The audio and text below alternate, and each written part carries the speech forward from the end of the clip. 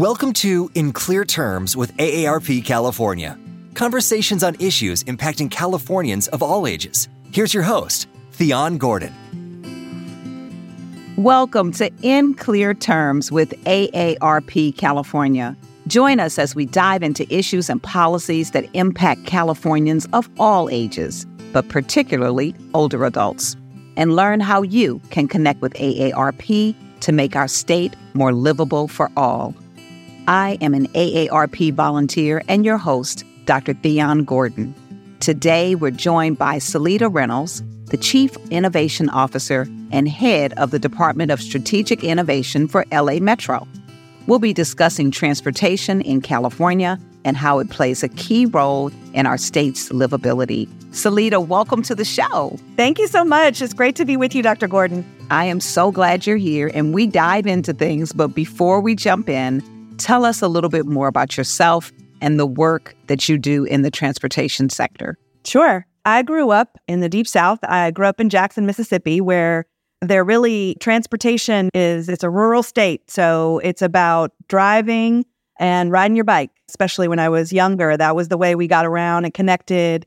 And then I left the state and I went to school on the East Coast, and I graduated as a history major and came out to the West Coast to take any job they would give me in 1998, because they don't really hand out jobs to history majors back then or these days the same way they do for other fields. But it was the Bay Area in the late 90s. It was a dot-com boom.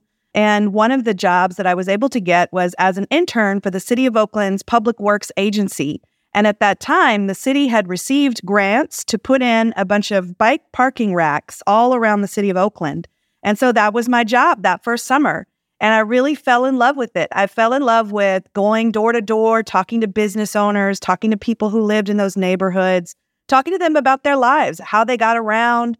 And it made me quickly realize just how important transportation is to the fabric of people's lives and how powerful it is to be able to do something, even if it's a very small thing, like putting in a bike rack in front of your favorite brunch spot, to make that a little bit easier for people to get around. So I was smitten, and I spent the last 25 years or so in transportation. I worked for the city of Oakland. I worked for the city of San Francisco. For about 8 years, I was the general manager of the Los Angeles Department of Transportation. And then last year, I came to LA Metro, which is the county's transportation authority, to lead up the Office of Strategic Innovation here at LA Metro and work on a lot of exciting projects. Some of the things in my purview include getting our act together and figuring out how we're going to get people moving for the 2028 Olympic and Paralympic Games, along with a lot of other exciting projects. That's my background in a nutshell. Oh my gosh, you have some wonderful experience, a lot of great experience. I know I can ask you anything now. Yes, I've been around, Dr. Gordon. We're going to put everything public transit into clear terms for our listeners. At AARP, of course, we believe in a broad set of transportation principles that help us to make it easier for an age-friendly, livable community. And our principles evolve around ensuring that transportation is accessible, promoting affordable transportation options, promoting healthy communities through sustainable transportation infrastructure, and of course, fostering coordinated transportation services and assets while strengthening federal and state leadership in transportation. So I want to touch on some of those points today, but I want to start with a very simple question, or maybe it's not so simple. I'm going to say it's simple, but we're going to put it in clear terms. What exactly is public transportation? And what are the options that are generally available to most Californians? I love this question because a lot of times when people think about public transit, they think about buses and trains. And that is very true. Those are usually the backbones of any public transportation system. But in the last several years, many cities and states and county governments have started to try and expand the number of transportation options that they can provide. For example, the city of Los Angeles, in a public-private partnership, provides electric vehicles through a car-sharing program called Blue LA, And that program is, you might, if you live in Los Angeles and as you move around town, you might occasionally see a bunch of these white cars all parked together that are plugged in, and you can actually download an app and reserve one of those cars and use it when you need it. Another example is LA Metro, in partnership with a lot of local cities, has provided a public bike sharing system. If you see some of those bikes parked around in little clusters around town, they exist in a lot of different cities now. The same, you can get an app on your phone and you can go up to one of those bikes, and there's actually a lot of electric bikes, which are my personal favorites because they make it so much easier to get around, especially when it gets hot here. You can get one of those bikes and use it for 30, 45 minutes to get where you need to go. I like to think of public transit as really any kind of transportation that is publicly owned. All of these things, whether it's electric vehicle car sharing, or it's the bus, or it's the train, or it's bike share, these are forms of transportation that everybody pays for, and they are managed by public agencies for the public good. So I think as we proceed in this conversation and we talk about, particularly in California, and especially in Los Angeles, the challenges of getting around, just getting from A to B, you want to have as many choices as possible. And that's really been the trend over the last several years, is trying to be creative and innovative and use those public dollars to help people get where they need to go. Oh, and I love that part of your title, the innovation person. These are definitely some innovative ways of thinking about transportation and just knowing that it's something that anyone can use, that it's owned by the public. That's how we see it. Now, you mentioned some of these options in LA. Can these options differ by different regions? Absolutely, they can. I think that generally the trend has been in the United States in transportation, cities like San Francisco, San Jose, Oakland, San Diego, Los Angeles, Long Beach. In almost all of those cities, for example, you can find a bike share system. In many of those cities, you can also access car sharing. And in all of those cities, there are buses and many of them trains available as well to help people get around. Okay, wonderful. So we know it's different for each region and probably for each community, especially for each community, because when you said using an electric bike for 30 to 45 minutes, I'm thinking, where can you get in my community in 30 minutes? Like nowhere. I would be able to just go around the corner and back. But that's a different topic. That's a different topic. Yeah. Yes. But let's go into how public transportation, what type of role does it play in terms of livability for people of all ages and abilities? Talk a little bit about that. Yeah. When you look at all of the trips that you may take in a day or that the listeners may take in a day, you think about the variety there. You may take a short trip to go down to the grocery store. You may take a longer trip to go see friends, go out to eat. You may take a longer trip because you're going into an office, or there's just a huge variety of shapes and sizes of different trips that you need to make. And what happens is if you do not have adequate, dignified, safe, affordable, reliable transportation, is that all of a sudden those trips that you can make begin to shrink. And with them, so does your quality of life. A few years ago, LA Metro and the Department of Transportation did some real deep research in the transportation needs of women and girls. And what we found is that there really exists a profound gender gap when it comes to whether or not people have adequate options for how they get around. And what we found, particularly for women, especially in lower income communities and communities of color, in particular Black communities like the neighborhood of Watts in Los Angeles, is that the kinds of trips that women are not able to make because the transportation system fails them are exactly the ones that contribute to their own mental health being and thriving. So living 3 miles from the ocean but never going to the beach, not being able to go worship in community and fellowship because it takes you an hour to get to church on a Sunday because the bus doesn't run as frequently, not being able to see their family members that maybe live in other parts of the county as often as they would like, because to get there would take 2 trains and a bus, and by the time they get there, they just have to turn right back around and come home. And that's also true for older adults. It's true for young children. The number one reason why people do not make it to medical appointments is transportation. The number one or number two reason why kids don't get out into open space in particular is transportation. It really is this invisible connector that can be the difference between a thriving quality of life and one that is more Spartan. Oh, wow. And that's so important, especially as we look at aging adults. I understand there's about 600,000 older adults who stop driving each year, according to the U.S. Aging and National Association for Area Agencies on Aging. It has to make it difficult in terms of even getting out for social events. You mentioned just being able to get to the beach or something like that. And again, that's talking about livability for all ages, because who doesn't need to get to the beach sometimes? It's just so much to think about. And in many cities, especially as I think of growing up back east, it was not even a question in terms of you get up in the morning, you go outside and there's a bus stop right outside your door almost. And you hop on that bus and then you take a train and you pop around, and public transportation was everywhere. It seems like it's a little more difficult in California. So let's talk about what public transportation looks like in California and what are some of the barriers or the user barriers, particularly for older adults in harder to reach communities, as you spoke of, in terms of women, the gender barrier and things like that, or the gender difference, and even in different communities that are further away and don't have that access. Can you share a little bit about what are some of those user barriers, and if there's any type of way that state and local governments are looking to address those issues? Yeah. I mentioned at the beginning that I was a history major, and so I'm always curious about how did we get here? What were the decisions and why were those decisions made that give us our current situation?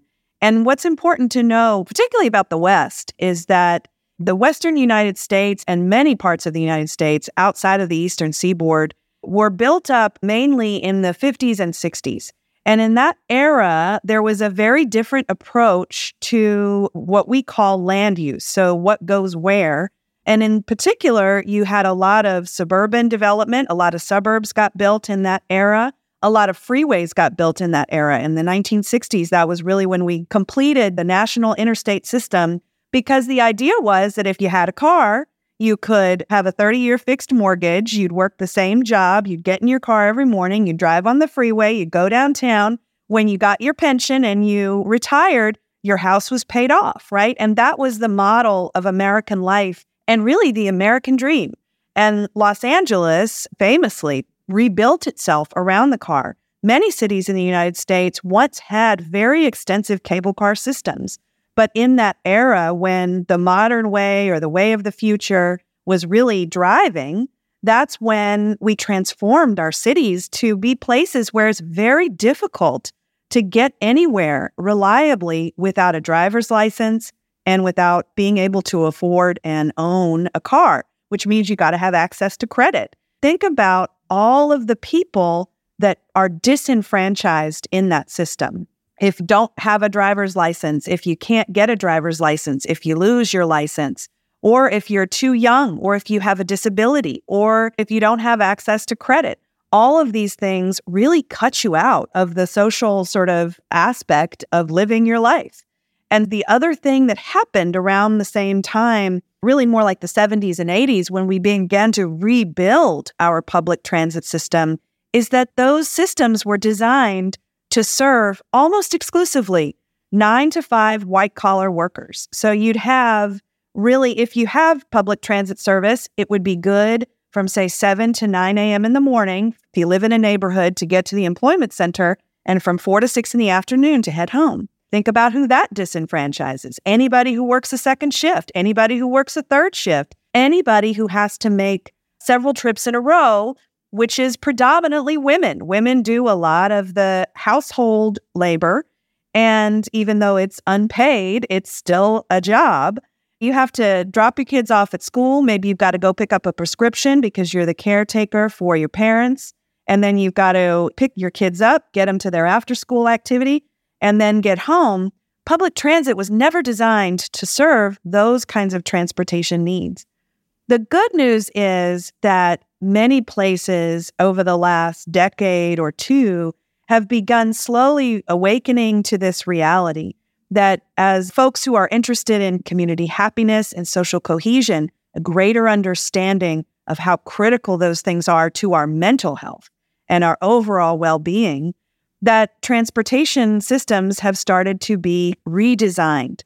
For example, in Los Angeles, as well as Houston, now Miami and Seattle, all of those cities took a top-to-bottom fresh look at how they were providing that transit service and shifted to try and serve more of those trips that are not commute trips, because commute trips actually only make up about a 20% portion of all the trips that we make as we move around.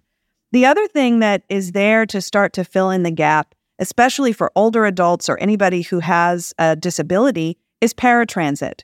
So most public transit agencies also provide paratransit, which is a service where you can call and make an appointment and book a ride. And really, public transit agencies are required by federal law to provide door-to-door service. And many of those agencies in the recent past have started to do creative things like, instead of using a van, you can call a taxi and you can use your Medicare or Medicaid benefits to pay for those trips if you need them. And some places are even working together with companies like Uber and Lyft to provide those kinds of services. But we have a long way to go to really serve all of those needs. It sounds like a lot to take in, and I'm glad that you mentioned the paratransit services and explained that those are these door-to-door services that people can use, because it also brings me to the idea of who can afford transportation. When you spoke about some of these different options, what is the affordability of it? Let's focus on that a little bit from the user's perspective. And are there discounted ridership programs? And how would listeners go about finding this information about the paratransit or any of these services or on anything with transportation? How do we find the information and what is actually out there?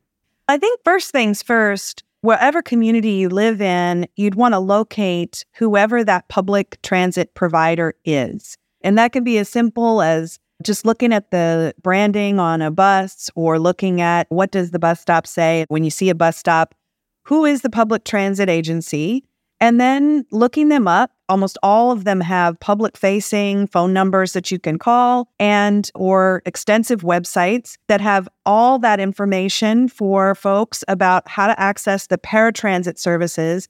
And almost always across the board, I can't think of a single public transit agency that does not have reduced fares for older adults. And in particular, at LA Metro, you can apply to get a reduced fare card at 60 years old, and then you can come back in and do it again at 62 and 65 and get further reductions. And those trips, if you're just talking about taking a bus or a train, 75 cents one way, some as inexpensive as 35 cents if you're not traveling during the peak of the day, the heart of the day between, say, 9 and 3. And LA Metro, along with many other transit agencies, including New York City, has instituted something called fare capping, which is just what it sounds like. Over the course of a day, for example, if you are using the reduced fares for older adults on LA Metro, you take a trip during the peak for 75 cents, maybe you take another one, and maybe you take another couple during that day. You'll never pay more than $2.50, no matter how many rides you take. So the more you ride, the less expensive it becomes overall. And over the course of a week, you'll never pay more than $5. If you're taking, say, the bus to and from someplace 7 days a week, very quickly, you're taking trips for free. And most of those transit agencies that provide that, or that provide any kind of reduced fares for seniors, have a way to go on their website or go to where they are located, their headquarters, and access those reduced fare prices with some form of government ID so that you can get your own reduced fare card. Oh, I love that. That's something you really shouldn't have shared with baby boomers. And now we're going to all be like, okay, we have to ride at least 5 times a day. so that we could get the right discount. I got to get my free ride. That's it. Hey, nothing wrong with that. We love that. So that may encourage some of us to get out on public transportation a little more than we have been in the past. Wonderful. So there's fare capping. Love that concept. And reduce fares for older adults, 60 plus. And then you can find your provider by just looking around at any bus stop or on the train or on the bus, and you'll know who your provider is. Wonderful information for us. I'm taking all of this in. I recently had a friend whose license has now been suspended unless she can pass the test again, and she's challenged with some memory issues. And so the tests may be challenging for her to pass. And we were just speaking yesterday about how reliant we were on cars. Yeah. And understanding that we do have a system that is here and that we have wonderful people like you looking for innovative ways to make it even better is very consoling for me to know that. So let's talk a little bit about some of this innovation. During your time as a transportation professional, what innovative ideas or approaches are you aware of that have expanded access to transportation for older adults and the harder to reach communities? So I'll talk about a couple of things. One of them is a very simple idea that came out of that work that I spoke of earlier, looking at the transportation needs of women and girls. And one of the things that came out of that work was a very clear focus on safety and security. And I think that is true for everyone. Everybody is concerned about their safety, women in particular. And I also would say older adults, right? That as you go through public spaces, if you are part of any sort of marginalized group, you begin to feel quite vulnerable. And you feel concerned about the folks you're encountering, and you never know what somebody else is going through or what they're dealing with, and it can make things feel a little unpredictable. And so we looked closely at that and decided that for the public transit that the city of Los Angeles operates, so if you live in LA, that's the Dash, would start doing what we called on-demand stops, particularly after dark. For example, if you were on a bus and the official bus stop is not exactly where you want to go, maybe it's a few blocks out of the way, you know you're going to have to do that walk, it's after dark, maybe you don't feel comfortable, especially in the winter months when it's darker for much longer, you can ask the driver to stop wherever you need. So you can shorten the distance that you walk, you can reduce your stress and anxiety, and you can just feel a little bit more taken care of by the system, by the public transportation system. A bigger innovative idea is something called Universal Basic Mobility. This is a pilot that is currently underway in Los Angeles, but in many other cities as well. There's a program in Portland, there's a program in Pittsburgh, where the one in South Los Angeles in particular is a program where we went out and got grant money from the state to provide users $150 a month on a debit card to be used for anything besides a car, basically. But that includes Uber, Lyft, taxis, Amtrak, a bus pass, a bike share pass, the electric vehicle car sharing, to try and reduce that financial burden. We know that transportation is often the second biggest cost for a household after housing itself. How can we remove that barrier? How can we make it easier for people to get where they need to go to access opportunity and to be able to get that wide range of choices? I'm very privileged, lucky. I've got a mobile phone. I've got a bunch of different apps in there. I can call for all kinds of different transportation options anytime I want. But that's not true for everybody. And it doesn't benefit all of us if we are leaving folks behind. We have to be able to look for creative ways to bring folks along. So whether that's direct aid like Universal Basic Mobility, or it's just something simple like allowing people to have a shorter walk, compassionate and thoughtful, and I would say also innovative ways that we're starting to think about transportation, not just as the way that you get from A to B, but as something that truly determines your economic mobility, your overall happiness, and your mental health.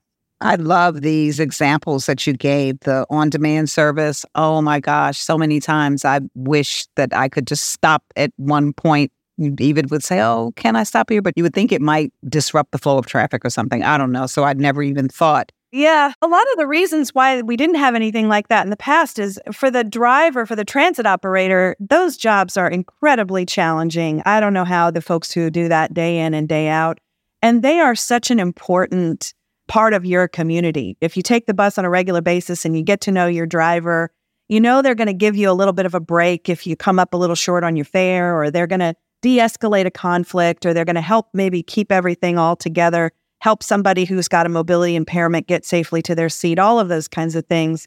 But for them, they've got a schedule to keep. They got to hit their mark. They've got to make it to those stops. They've got to drop off and pick up. And if everybody on the bus is getting off exactly where they want to, then it starts to fall apart. That was the reasoning in the past not to consider something like that. So we thought, how many people are really going to want to do that? Let's see. Why don't we try it out? And as it turns out, it didn't affect the schedule. And it was very positive for the folks who were able to use that service. That's amazing. And then also the universal basic mobility. How do you access that? Again, do you just contact the agency that you are in the area of?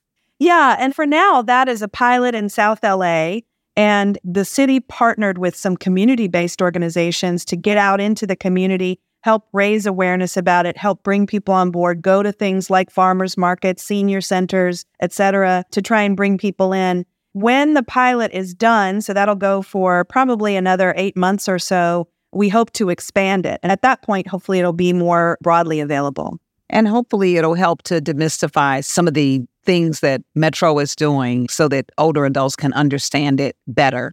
And of course, it addresses affordability so well. So let's speak now to how public transportation ridership is kind of down in many communities since the pandemic. How has the pandemic impacted public transportation?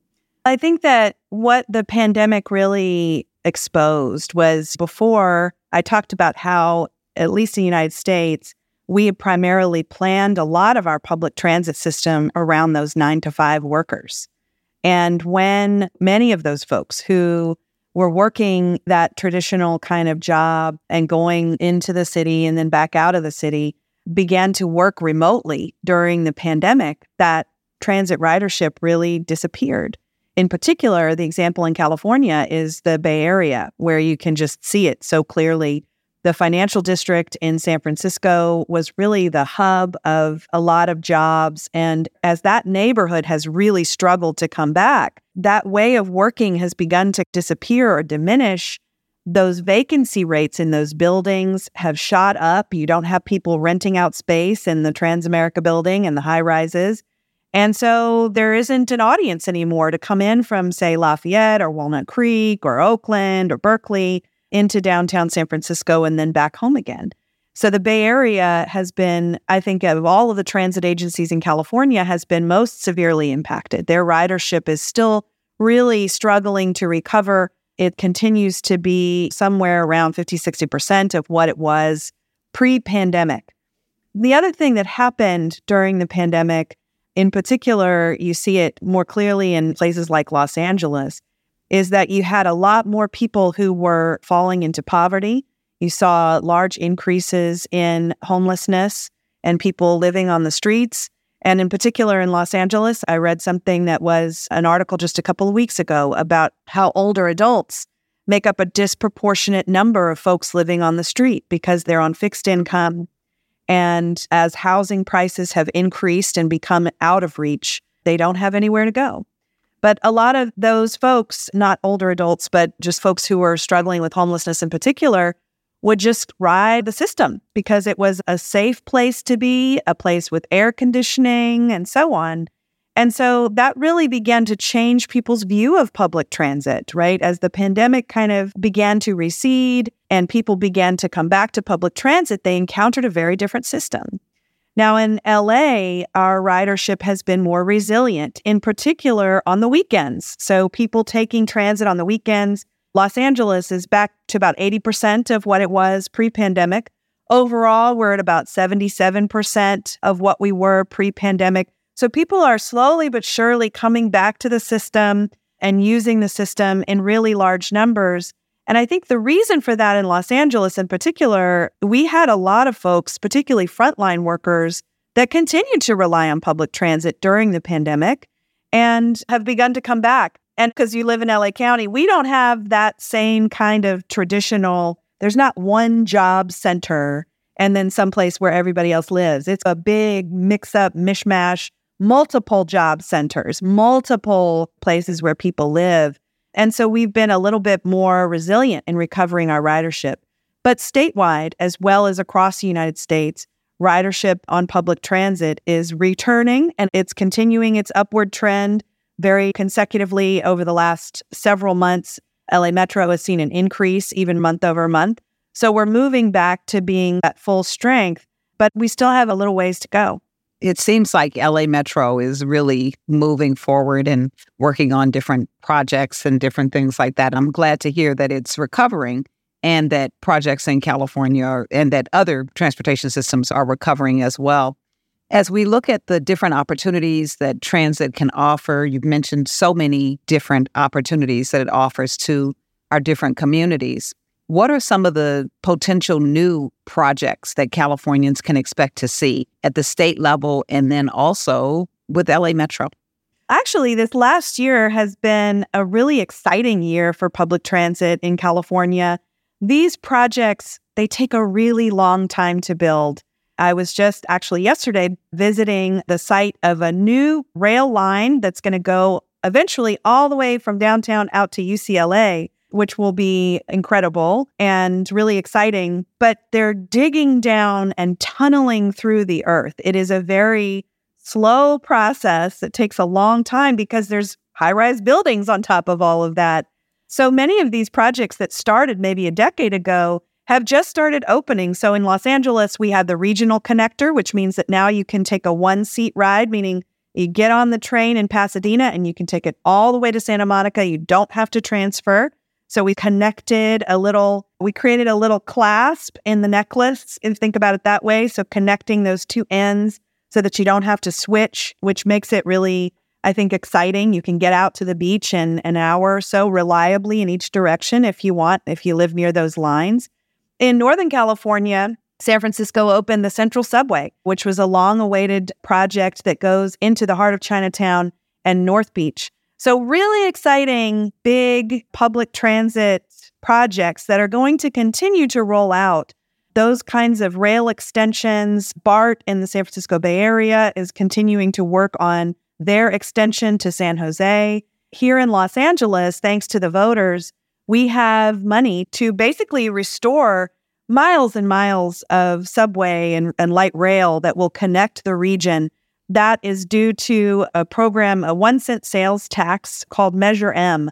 So if you're interested in it, you can just Google Measure M Los Angeles and you can see all of the projects underway out to Pasadena, Norwalk, Torrance, all over the county to really almost restore that cable car system that we used to have back in the 50s and the 40s to reconnect this huge region that is in desperate need of more choices for how people can get around. Those all sound like really exciting projects. Now, you mentioned you were a history major, so I want you to debunk some history for me.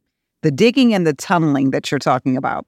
So many times we hear about we can't have a subway here in LA or in California because of earthquakes. What's the truth on it? Oh, I mean, well, we have to take that so seriously. I mean, we cannot play around with that, but we know how to do that. We know how to build those projects. And in particular, I think you can look at the way that some of those systems performed during past events. So 89 Loma Prieta earthquake, BART, that tunnel stayed intact. And many of the rail lines were actually some of the most secure and the most seismically reinforced ways of getting around. While the Bay Bridge, of course, had the tragic break there, and the freeway over in Oakland fell down completely. So I think it's good to always be skeptical if somebody tells you they can build it faster or cheaper, especially in earthquake country, because that's just not true. They're definitely trying to sell you a bill of goods. But having said that, we know how to build safe subway systems in this state, and we've done it successfully, and we're going to continue to do it because it's so important for everybody's well-being. Okay, great. That's good to hear. We want to know that we're safe. Yes, me too. Me too, Dr. Gordon. Absolutely. Now, expanding and all of these wonderful things that I'm hearing about can be very expensive. Can you explain in clear terms how the cost of public transportation and the investment in public transportation can pay off and benefit our community? Yes. This is something that we hear, in particular, I wouldn't say it's unique to California. It's a phenomenon in the United States more broadly, is that you'll hear what something is going to cost, and then over the course of its construction, it hardly ever gets cheaper. It almost always becomes more expensive. Some of that is due to the fact that, just as we were speaking of earlier, as soon as you open up the ground, you don't always know what you're going to find down there. And in cities that are older and you've got a lot of sewer systems, you've got a lot of fiber optic communication wiring down there, you've got a lot of maybe abandoned old sewer lines or water lines that are not on any map. And when you get down there, you don't know what you're going to find. And so a lot of times you have things that are unexpected, and that can cause the cost to increase. LA Metro in particular has now created a whole team called the Early Intervention Team, whose job it is to get involved very early on in a project and troubleshoot and take a little more time on the front end, in particular to look at utility relocation, which is one of the primary drivers of cost increases. Get all the information before you open up the ground so that you have a more reliable cost estimate and that you can stick to those numbers. But having said that, I think it's difficult when you hear about how much a project costs, or sometimes people will put it in these terms. They'll talk about cost per rider. Paratransit in particular is one where you can imagine it's more expensive to have a van go out farther, pick up one person and bring them where they're wanting to go than it is to take a bus full of people up and down the same street every day. What we don't ever talk about is the return per rider. Yes. What does that mean for that individual's life? What does it mean for the number of trips that they can take? We've talked a lot about mental health. I think a lot about loneliness. I think a lot about isolation, particularly for people who don't have access to as many transportation options as maybe I do or others, my sort of peer group. Think about not just being able to get to a job, but being able to get to it reliably enough on time every day that you can keep that job, that you can get promoted in that job, that you can keep your family from falling into poverty, that you can put your kids into a good school, that you can invest in your family's future. These are things that we don't often think about when we think about the cost of public transportation, because we get trapped into that mindset of the cost instead of the value. Absolutely. And I think you put that so clearly that it connects us. Transportation is this, as you said earlier, this invisible connector, and we need connection. As older adults, we absolutely need connection and to be able to connect. So these are all just wonderful tips that you've shared. I wish we had a whole hour more, but I want to jump into a couple of more things. One of the things you said that I really would love to dive into, which I know we can't, is how you go into that early intervention team and digging down and finding out what's there ahead of time, working with the utility companies. We had another show in which we talked about utilities and can we do this electrical grid underground and all that. Do you work in connection with the utility companies so that the infrastructure that is being built is maybe more affordable if working together to get these lines underground? Yes, absolutely. But I think it's true in lots of businesses and certainly in government. A lot of these agencies are separate. They have their own separate boards or commissions. They have their own list of projects that they're working on. They have their own unfunded mandates that they have to meet. And so sometimes when not just a utility company, but a city or a public agency sees that there's a construction project coming, they look at that location and they say, oh, look, this is where we were going to do X, Y, and Z work. Maybe we can get these folks to help us offset the cost of that.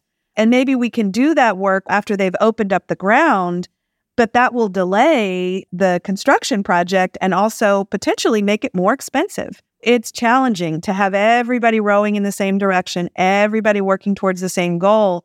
I think where you're really going to see us compelled to work with utility companies in ways that we have not in the past is the electrification of the transit fleets around the country and the nation. This administration has put an unprecedented amount of money, President Biden's administration, unprecedented amount of money into investing in changing our buses from compressed natural gas to either battery electric or green hydrogen electric. And that transition is going to require a grid that we don't have, that doesn't exist. And now that there's money available and maybe there's a little bit more alignment on the goals, I hope that we see a renaissance of us all working together towards those common goals. Now, wouldn't that be an innovative idea? Let's work together. It's the little things, Dr. Gordon. It's the little things. I want to talk more and just dive in a little bit on mobility as a service, the MS. This is a common term in the transportation world, but can you define it for our listeners? And also, what are some of its benefits, particularly as our state's population ages? This is a term of art, and it's one of those things that it's difficult to understand if you're not in transportation. It doesn't make intuitive sense. But what it basically means, earlier when I was talking about universal basic mobility, it's that idea that you would maybe pay on a monthly basis for a subscription to a whole variety of transportation options, right? Transportation network companies like Uber, Lyft, taxi, bike share, transit, car share. You would pay just like you do for other utilities. I think sometimes it's useful to think about transportation as a utility and thinking about what if you could just pay a monthly bill and have access to a whole wide variety of choices, and in some ways trying to simplify the doorway in. So maybe you just have one app, or maybe you just have one phone number, or you have one way to access those options. So think about, most people are familiar with Google Maps. That's the way a lot of people figure out, or Apple Maps, how they're going to get from A to B, what their route is going to be. When you pull that app up and you say, I'm going to go from my home out to dinner, and it gives you choices. It says you could drive and it would take this long, or you could take the bus and it would take this long, you could bike, etc. What if you could choose among those different options and actually book those options also and say, I want to take a taxi and I'm going to hit this button at the bottom and it's going to call a cab for me. And I don't need to worry about the fare because I've already paid my monthly bill. That is really the vision of mobility as a service. And one of the things that Universal Basic Mobility Pilot is trying to get at. How can we give people the funds? And now how can we make sure the services are in place? And then how can we make sure that human touch is there? So I want to mention this program that Metro has, because mobility as a service is not enough to have it be affordable, to have it be available. You need a guide. You need somebody who's done it, used it, and can say word of mouth. That's where it's at, right? You think about most things in your life, like where you get your hair cut, your dentist, you use your community and you figure out how to use these things. Metro has a program called On the Move Riders Program, specifically for older adults, where we go into anywhere where we think older adults will be. Faith communities, senior centers, libraries, other gathering spots, farmers markets, wherever we can, to help share with older adults particularly how to use the system. And not just that, but we actually have volunteers who are older adults themselves who you can sign up to take a ride with a couple times a week or a month. It's nice to have somebody who's been there and done that, can help you figure out how do you pay for it, where do you get on, which direction are you going in.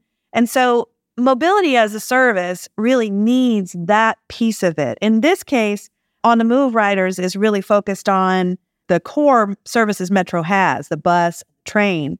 And if you want to know more about it, you can go to metro.net/on the move. But that human touch, that kind of buddy system, if you will, it worked great when we were in kindergarten. It still works great now. And that's really a part of mobility as a service that people don't often talk about, because the other stuff is exciting and there's technology involved and it's cool and it's innovative.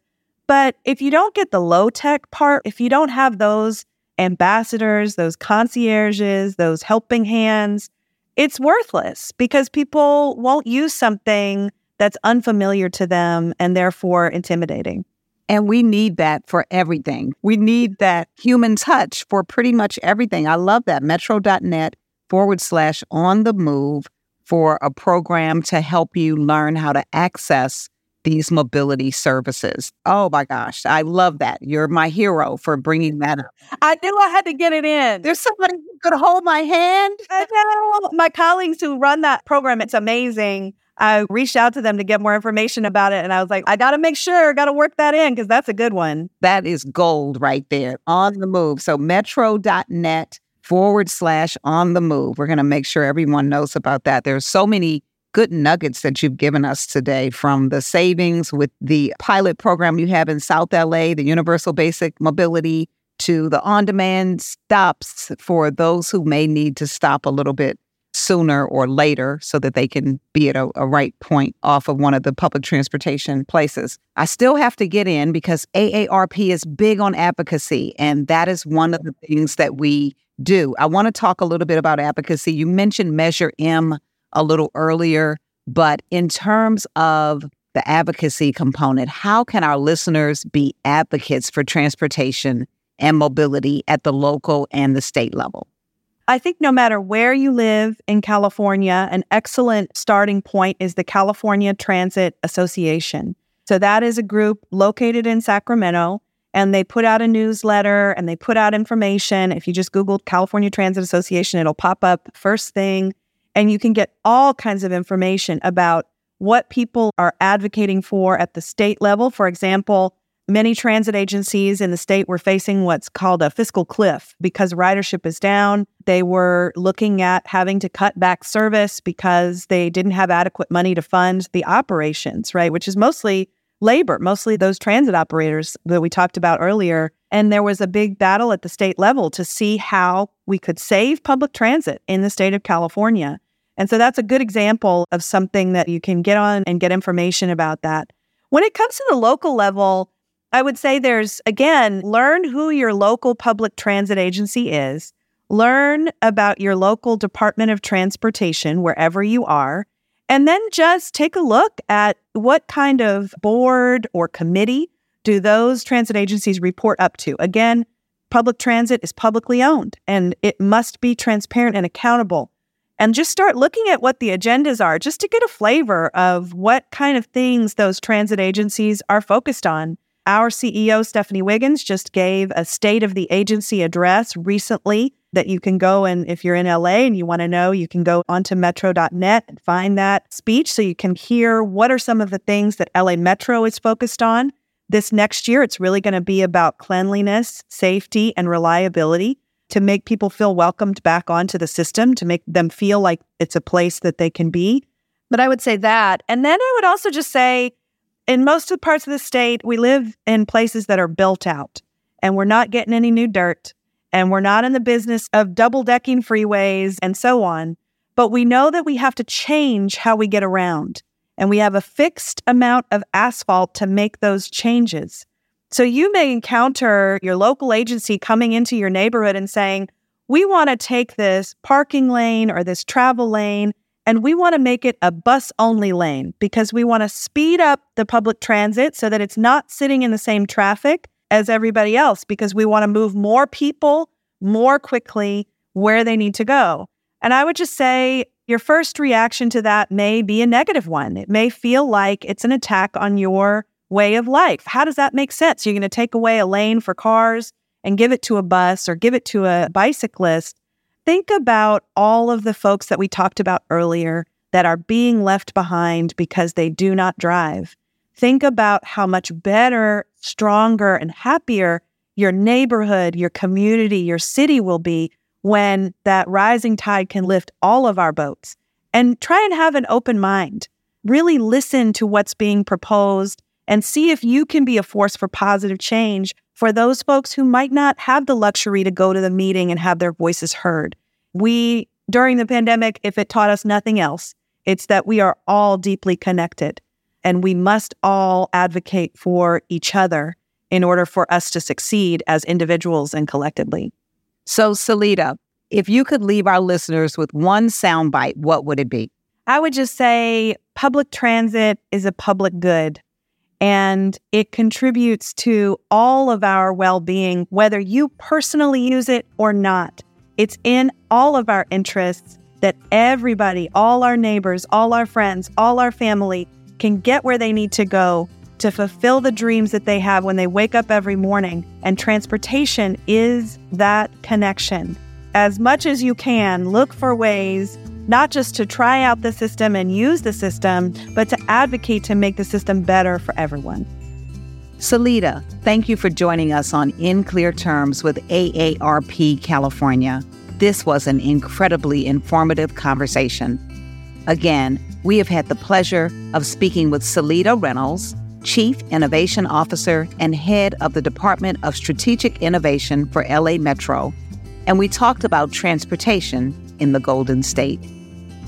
In future episodes, we look forward to hosting experts who can shed light on critical issues in our state, how AARP is working to ensure the voice of those age 50 plus is heard, and how you, our listeners, can learn more and act on these important decisions. Thank you for listening.